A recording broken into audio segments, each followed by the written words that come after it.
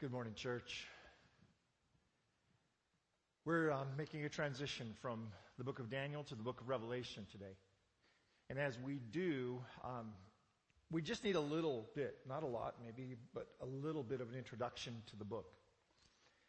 The book of Revelation starts out with these words: the revelation of Jesus Christ, which God gave him to show his servants things which must shortly take place.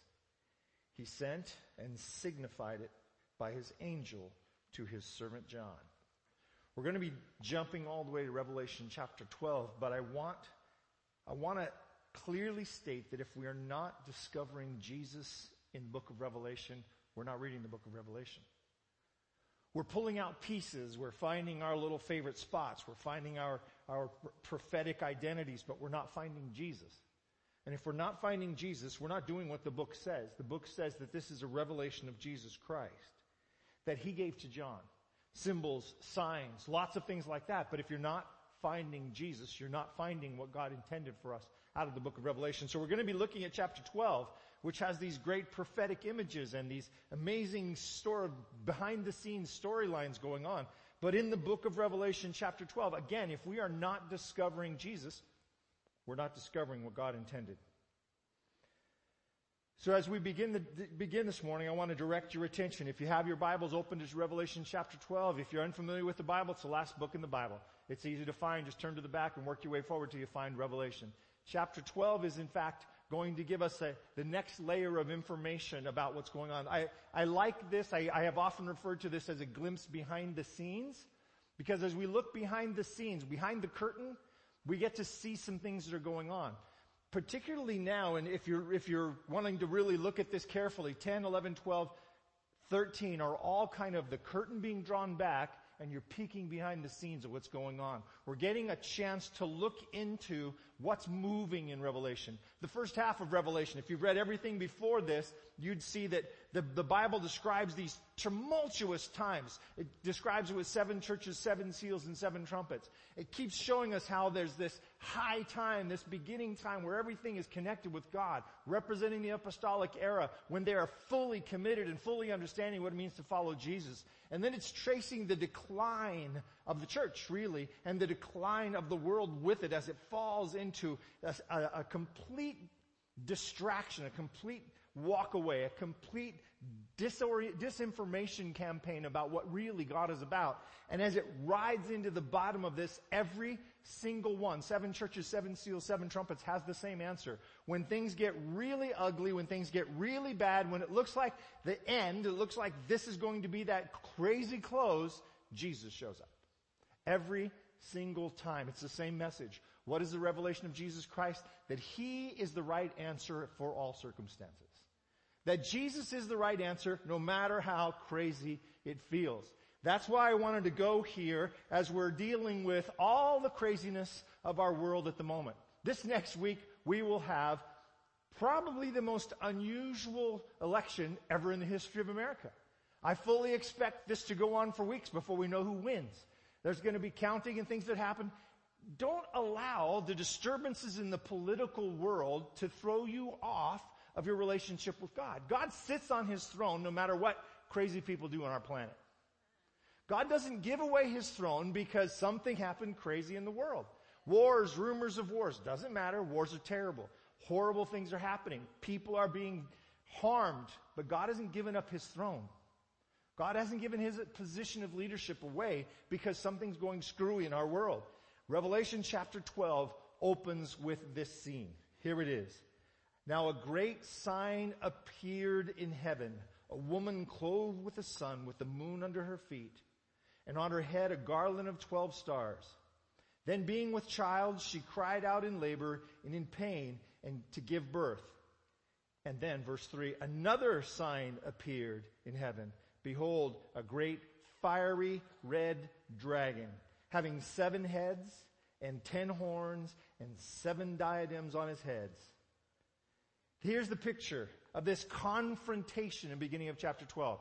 Beginning of chapter 12, we're rolling out of the comments in 10 and 11. We're rolling out of that last sort of trumpet blowing, and as the last trumpet blows, there's Jesus again, and as the last trumpet blows, this new scene comes on, and John remember, he's seeing all this stuff one after another, after another, after another. He's locked up on the island of Patmos. It's like a prison island.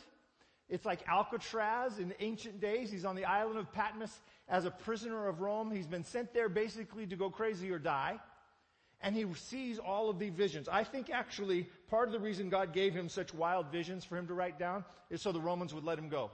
Because your options are go crazy or die. This guy, when they read the story, said, okay, he's gone round the bend. We don't have to worry about him anymore. Send him back and he pastors the church of Ephesus the rest of his life. I love how God pulls one over on the Romans. But here's the deal. The story that he's telling is still relevant this morning. The story that he's telling is still relevant to us this morning. Let's unpack this chapter a little bit. As the conclusion of 11 happens, it brings a close to the 7 trumpets. That 7th trumpet blows. Trumpets are always ushering in one thing or another. A trumpet is common when battle is engaged. So when you're calling people to war, the trumpet sounds and off they come to war. The warriors gather for the battle. Or a dignitary was approaching. So if some dignitary is approaching, it's the trumpet being blown. It's interesting because Revelation 12 is going to have both war and a dignitary. Revelation 12 is going to go show us this conflict between good and evil and its source. And it's going to show us the arrival of Jesus himself. So as we continue, a great sign appeared in heaven, a woman clothed with sun, with the moon under her feet, and her head is garlanded with 12 stars. First of all, she's clothed in this white, in the sun. We don't know exactly what this means, although the angels show up over and over again. People, visitors from heaven show up over and over again, and they're described as being as bright as the sun. So this may just be symbolizing that she's just as bright as the angels when she arrives. She's got a garland of 12 stars on her head. Probably represents the 12 apostles or the 12 tribes of Israel, maybe both, describing the fact that God has always led in these groups, in his church. She's standing on the moon. I have never figured this out.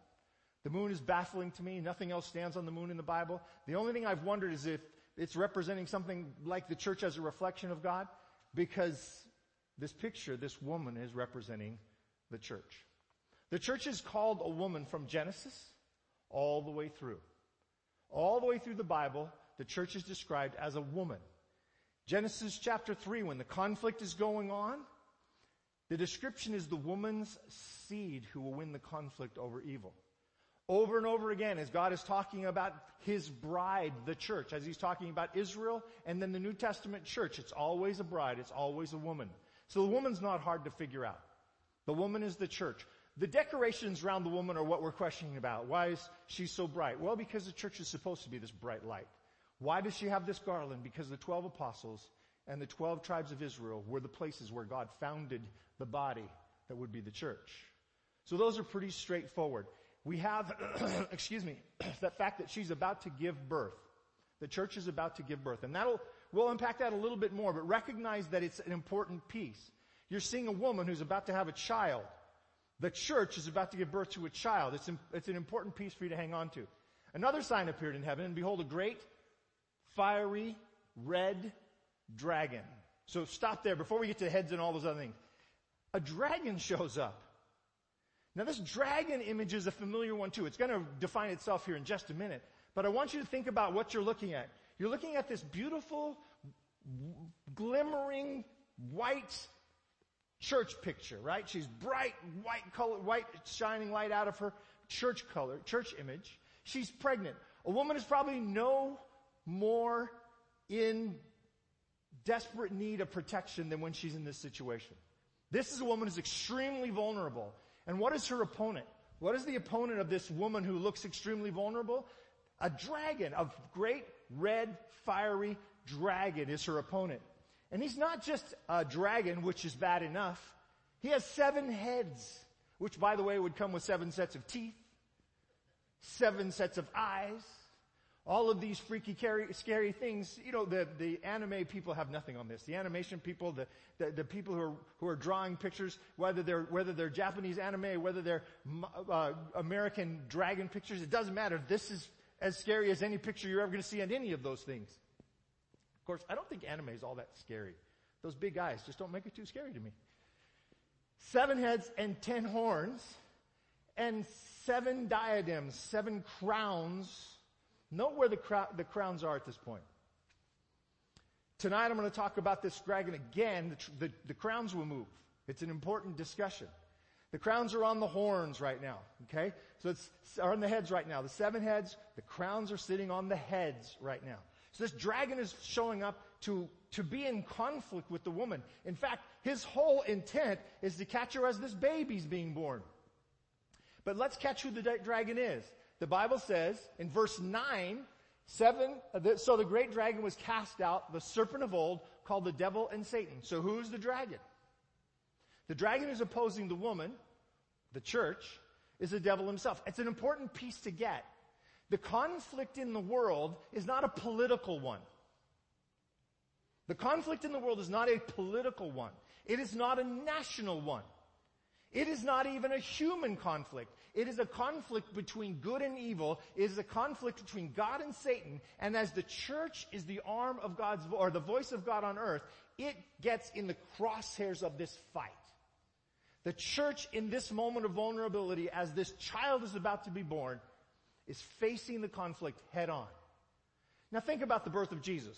Those of you who are familiar with the Christmas story, you remember the layers of the Christmas story. The thing comes along that as Jesus is about to arrive, they arrive in the town of Bethlehem. You remember old little town of Bethlehem and all that? Remember where they sleep? They don't get to sleep in a hotel that night. They don't get to sleep at someone's house that night. They sleep in a stable. They go in the stable. The baby is born in the stable. As the story begins to unfold, bits and pieces keep coming to us. First of all, you have the shepherds who exalt the baby and recognize who this is. After the shepherds, you have the wise men. Remember the 3 wise men? They come. There maybe were more than 3, but they bring 3 gifts. They come and they show up on the scene, and everybody's exalting the baby. But then, when Herod finds out that the wise men didn't come back to him and tell him where they'd found the baby, do you remember what he does? He has all the children under the age of 2 in and around Bethlehem murdered. Why? Because the dragon is angry with the woman and is seeking to destroy the child that's being born. We look at Herod and we say, what a horrible person. Yeah, horrible person. Horrible thing. But the conflict that's going on is bigger than Herod. It's not a political, a national, even a religio-political fight. It's good versus evil. It's God versus Satan. And behind all of these movements is Satan himself trying to attack his opponent before it's old enough to be a threat. Kind of spoiled your whole Christmas scene, didn't I? It says something else about the dragon. It says, his tail drew 1/3 of the stars of heaven and threw them to the earth. And the dragon stood before the woman who was ready to give birth. Ready to do what? Devour the child. He's going to eat the baby. Okay? Gruesome picture. But that's the picture. When God gives us the information, He doesn't try to color the picture so we're not scared. He wants us to be afraid of this. He wants us to be wary of this. He wants us to understand that this is a scary, frightening thing that we're up against. The dragon is there waiting for the child to be born so that he might destroy the baby as soon as it's born. Get rid of this threat before it's big enough to be a real threat. Now his tail draws 1/3 of the stars of heaven. Catch what's going on next. A war breaks out in heaven. Michael and his angels fought against the dragon and what? His angels. Michael is fighting against the dragon. So who's the dragon? Satan. Michael. Tim, where are you? Tim, I think I left those handouts on my desk. You don't get one. You can get one on your way out if you want one. Michael is Jesus. I think I can prove that. Okay? I think I can prove that to you, but I'm going to give you a handout later because that's a half hour of proof time for me. Okay? And I don't have that half hour right now. But there's a handout for you to pick up on your way out. Michael is Jesus. The conflict that we're looking at is Jesus against the dragon. God versus the devil. Good versus evil. But note that the dragon has his angels. Note that the dragon has his own angels. A war broke out in heaven. Michael and his angels fought against the dragon, and his angels, they did not prevail. The Bible says he draws a third of the stars of heaven. When you're reading a third in the book of Revelation, I want you to catch it this way every time. Don't try to nail out which is 33.3%. It's simply telling you that a lot, but not a majority. A lot, but not 55%. Okay, so a lot of angels are drawn out of heaven, but not a majority of them. It's a big impact, but it doesn't overcome the majority. So if you can just keep it in your, you don't have to spend a whole bunch of time trying to do the math here. A lot, but not a majority, are pulled out of heaven. Satan somehow convinces a bunch of angels to come with him. Stop and think about how convincing he is. Stop and think about how scary that is. This is not ground you want to play on. This is not something you want to meddle in. You don't want to be under the influence of Satan. He's too good at influence. He got a third of the angels. He got a large percentage of the angels to follow him and to actually fight against God. If he could do that, we don't want to mess with him. Let God do your fight. Let God fight him for you. So she bore a male child. The woman bears the male child, who was to rule all the nations with a rod of iron, and her child was caught up to God and to what? His throne. He's caught up to God and to his throne. Think about that for a second. He's caught up to God and to his throne. Whose throne? God's throne. Who is caught up to God and to his throne? Jesus. So who is this baby? The baby is Jesus. And we don't often think about the church giving birth to Jesus. We don't think about the church being the one who gives birth to Jesus. But this has always been the statement about Jesus. Back to Genesis chapter 3. In Genesis chapter 3, we have the same idea. We have this concept that an enmity will be put between the woman and between you. He's talking to the devil at this point. Enmity will be between you and the woman, between your seed and her seed. Now it gets specific. He, some one individual of her seed, he shall bruise your head and you shall bruise his heel. We have recognized this for the entirety of understanding the scripture as a description, the first description of the coming of Jesus. This is the first description. Genesis chapter 3. You're 3 chapters into the Bible and we've already seen the conflict, good and evil. The old serpent, which was mentioned a little while ago, the old serpent against the people of God and against God. And he, one of her seed, a person, a human, a person in human form, someone in human form, will fight against the devil and bruise his head. How do you kill a snake? If you have a big heavy boot or a big rock right on the end with the teeth in it, do not pick up the snake by the tail. Not a good idea. They bend. Squash, crush the head. He will bruise your head. The idea is he will kill you. He will destroy you. He will be victorious. You will injure him. You will bruise his heel. You will injure him, but he will win. Right at the beginning of the Bible, the whole story is told. Right at the beginning of the Bible, you're told who's going to win. Right at the beginning of the Bible, it tells you which team to pick. Pick God's team because God's team wins. He will bruise your head. You shall bruise his heel. So the woman is about to give birth to a child. When the child is born, he is caught up to the throne. This is the birth of Jesus being described. Here in Scripture, the birth of Jesus being described. This woman is the church. The woman is about to give birth to a child. The church that's being described is the church of Israel. This is the people of Israel. This is God's camp. This is where his people are going to deliver the Messiah. And this is the fulfillment of that in Revelation chapter 12 being described. Then the woman fled into the wilderness where a place was prepared for her that should feed, prepared by God, that they should feed her there 1,260 days. Okay. If you've been coming throughout the week, if you were watching last night, you know that we talked about the fact that we're going to cover this today. We're going to come into this today and check a little bit of it out. So I want you to catch it. This parallels with the 1,260 days / years. Okay? Years is pretty clear here. The parallels in the Bible for this are multiple. Watch this. Daniel chapter 12, verse 7, it's called 3.5 times. I'll touch that just briefly in a minute. Number 2, Revelation 11, it's called 42 months. Number 3, Revelation 11 again, verse 3, it's called 1,260 days, same as here. Revelation chapter 12, where we are now, it's called 1,260 days. Revelation chapter 12 again, verse 14, is called 3.5 times. This is the picture that the Bible is presenting.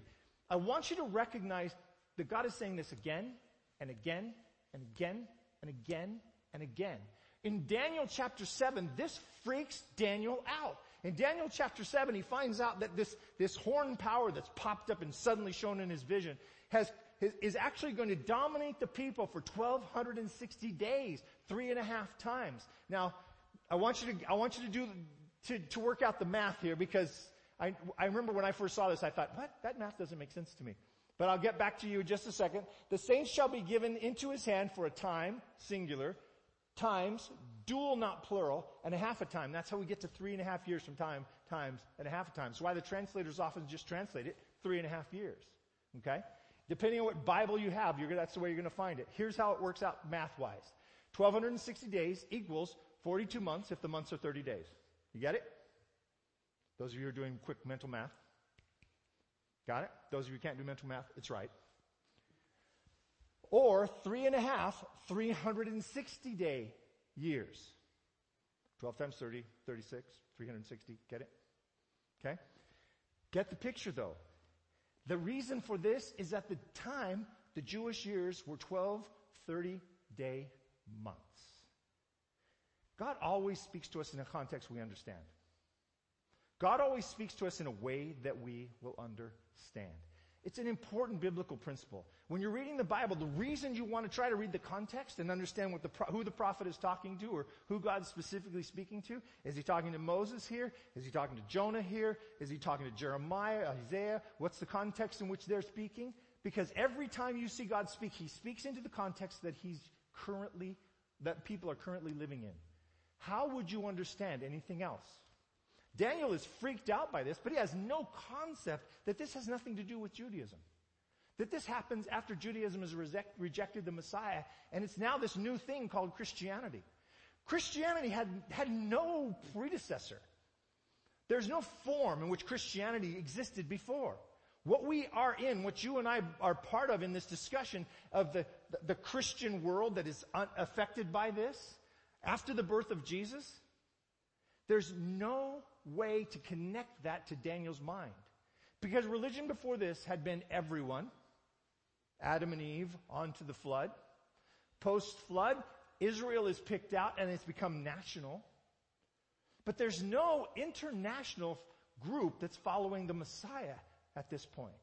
There's no way for him to understand why this is not relating to him, and he doesn't even have to worry about it. If you go back and read Revelation 7, or if you have it memorized and it's running through your mind right now, remember he gives him what the answer is. He tells him the answer to this story is pretty simple. How we're going to deal with this? God's going to show up. Thrones are set up. God sits on one of the thrones. And then he sees, thrones are plural, by the way, also giving us a clue about Jesus. Then he sees at the end of his vision one like the Son of Man coming in the clouds of glory. He sees a scene of the second coming. He sees the coming of the Messiah.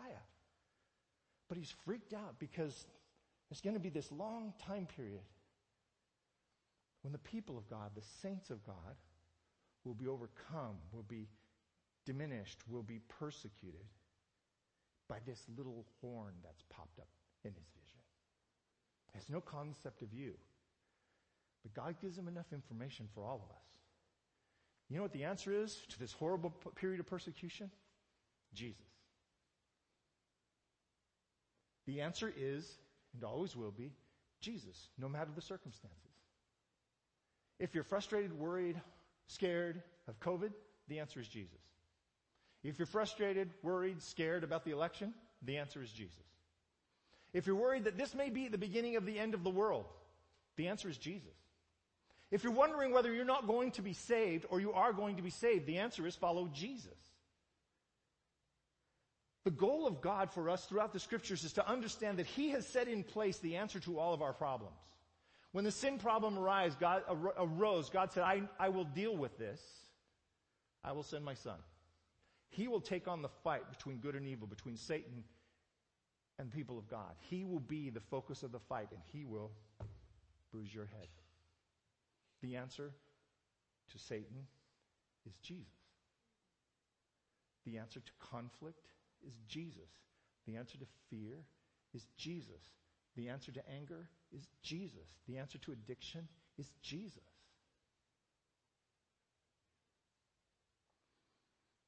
This has been the message of Scripture from day one of sin. And Revelation is like the bow that wraps up the close of the story. The package is closed, the wrapping is sealed, and the bow that's tied on it is the book of Revelation.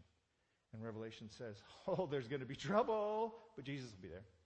Oh, look again, there's going to be trouble, but Jesus will be there. Oh, look again, there's going to be trouble, but Jesus will be there. And every time the Bible takes you in Revelation into the pictures of how dark it might get, the answer is Jesus. This period is actually the outline for those 7 churches, 7 seals, and 7 trumpets. This period is actually what God is trying to convey in the first half of Revelation. It's a simple reason, really. Because this will be an organization, a religio-political organization that claims to represent God, persecuting the people of God. For 1,260 years, for more than 1,000 years, there will be a persecution of the people of God that causes them to flee into the wilderness, to go and hide. That's what this imagery is giving us. But then it pulls the curtain back a little further and it says, oh, by the way, this all started with a battle between good and evil in heaven.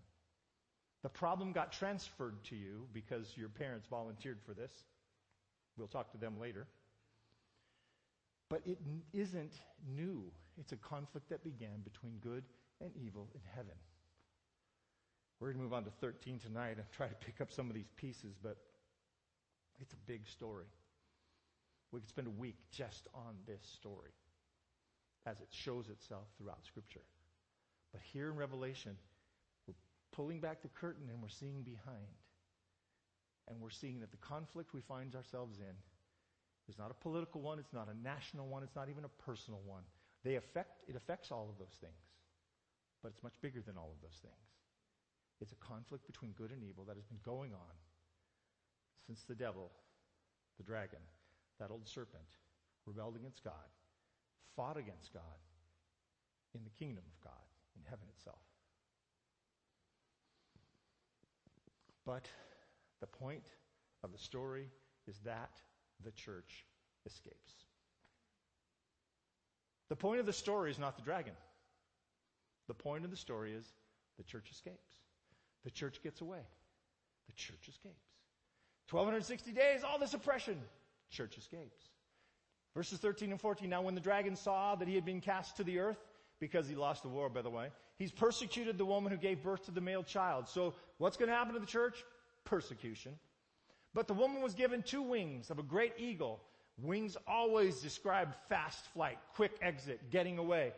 Given 2 wings of a great eagle, that she might fly into the wilderness to her place, where she was nourished for a time and half a times.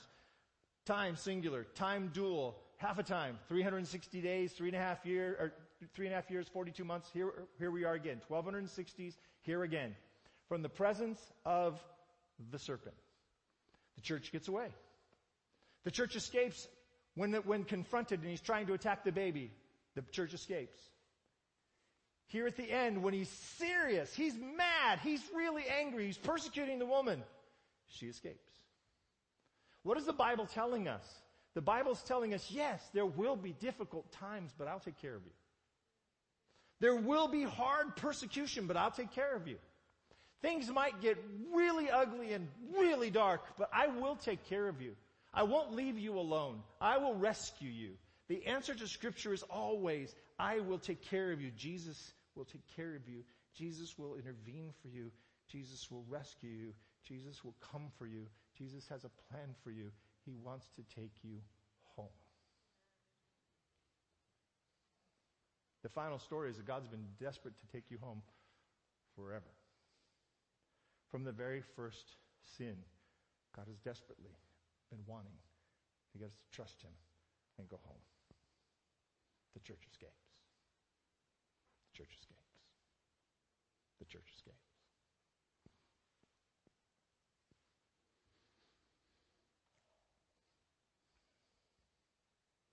In this deeper behind-the-scenes look, the message is the same. A war broke out in heaven. Michael and his angels fought with the dragon, and the dragon and his angels fought. But they did not prevail. They did not prevail. There was no longer a place found for them in heaven any longer. They got kicked out. The devil got booted out of heaven. He wandered around looking for a place to land. Showed up in the garden one day, hung out in a tree a little bit, talked to Eve, talked to Adam, and got them to join him. Got them to trust him more than they trusted God. And lo and behold, here you are. Thank you very much. I don't know that any of us should in any way consider them somehow less. None of us could face a direct confrontation with Satan by ourselves. And that's what they were trying to do. If I can just remind you, don't play in this arena. Don't read books that take you into this arena. Don't watch films that take you into this arena. Don't mess around with people who take you into this arena. You can't win this fight. You get on the devil's turf, you're going to lose the fight. He loses against Jesus because Jesus is God. Humans don't have a chance without Jesus. He did not prevail against Michael, and he was thrown out.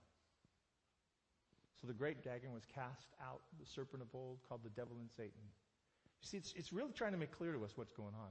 Who deceives the whole world. He was cast to the earth, and his angels were cast out with him. So the third that were dragged by his tail in that first verse tells you where they went. They ended up here. It's the conflict that's going on behind the scenes. What God is trying to open up for us, as he has shown in the 7 churches, the 7 seals, and the 7 trumpets, that the world who's gotten the revelation of Jesus loses the revelation and declines and declines and declines into this darkness, this period of great darkness. And Jesus comes to that place and gives the answer to it. It's found in the Revelations of 10 and 11 in a great deal. And man, maybe we should just go through this bit by bit, verse by verse for a few months together, just sometime during the week when you can ask questions and we can go slow. But the answer keeps coming back to 7 churches problem, Jesus shows up. 7 seals, Jesus shows up. 7 trumpets, Jesus shows up. The answer is the same. And when we arrive here, it takes us behind the scenes and it shows us this is why this is going on. There's a conflict between good and evil that's been going on. That started actually in heaven, has been transferred to our planet. And yes, you're dealing with a lot of ugly stuff, but your answer is still Jesus. Your answer is still Jesus. It's a revelation of Jesus Christ and his authority and his power and what he's won on behalf of the people who will choose to follow him, the church. It's the same covenant. It's the same covenant. We mentioned this covenant before, just last night, that remember Abraham is there signing a covenant. He doesn't know what God is going to do, but he knows what God is doing. We mentioned this just the other night. That when Abraham is called to the covenant signing, he's told to get a bunch of animals and cut them in half. And the Bible shows this graphic story of Abraham keeping the buzzards away from all of these things during the day because these carcasses are beginning to attract the buzzards. As evening settles, Abraham falls into a deep sleep and he sees the presence of God. He expects a certain kind of thing to happen that day. Because what would normally happen in this contract signing day is the loser of the battle, the weaker of the kings, would pass through those animals and he would recite loudly enough for everyone to hear, "Let it be done to me as was done to these animals, if I should break my covenant with the Hittites. This was a Hittite contract. And he was supposed to go back and forth saying this, let it be done to me as was done to these animals, if I should break my covenant with the Hittites. And there's just blood all over his feet, and there's these gruesome looking animals laying around who have been sliced in half. Let it be done to me as was done to these animals, if I should break my covenant with the Hittites. And instead of God saying to Abraham in that vision, now get up and walk the path of blood.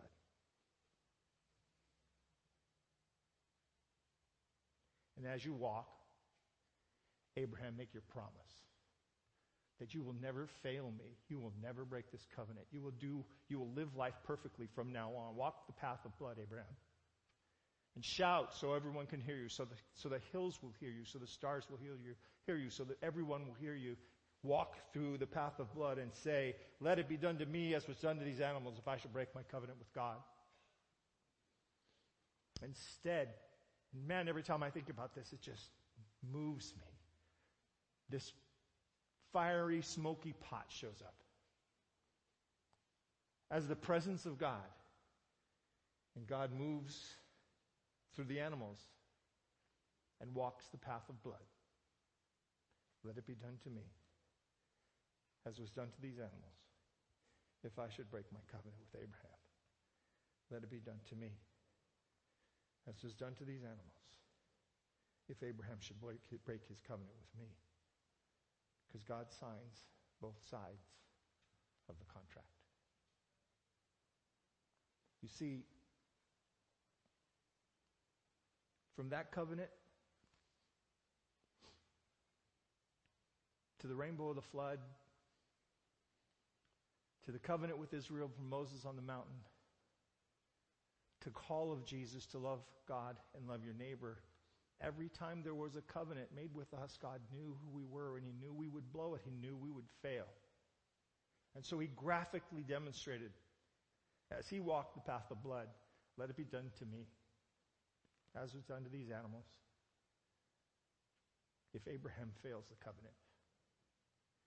If the followers fail, if the believers aren't able to hold up their end, let it be done to me. Let me walk the path of blood for them.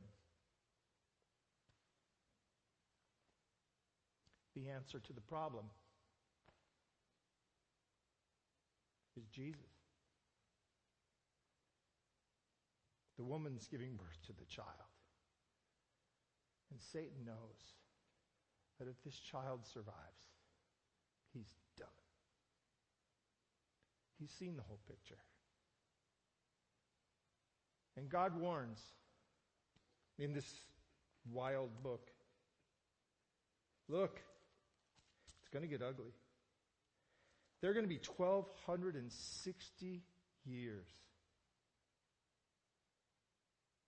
when it looks like the dragon's winning. Those have already passed, and you and I are not living in them.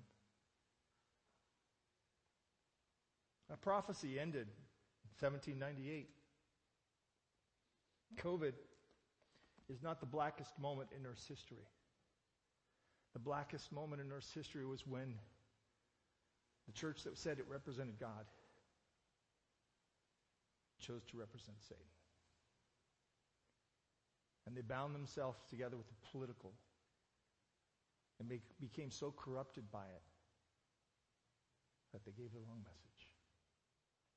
And so God repeats again and again and again. Beware. One day the church will no longer represent me.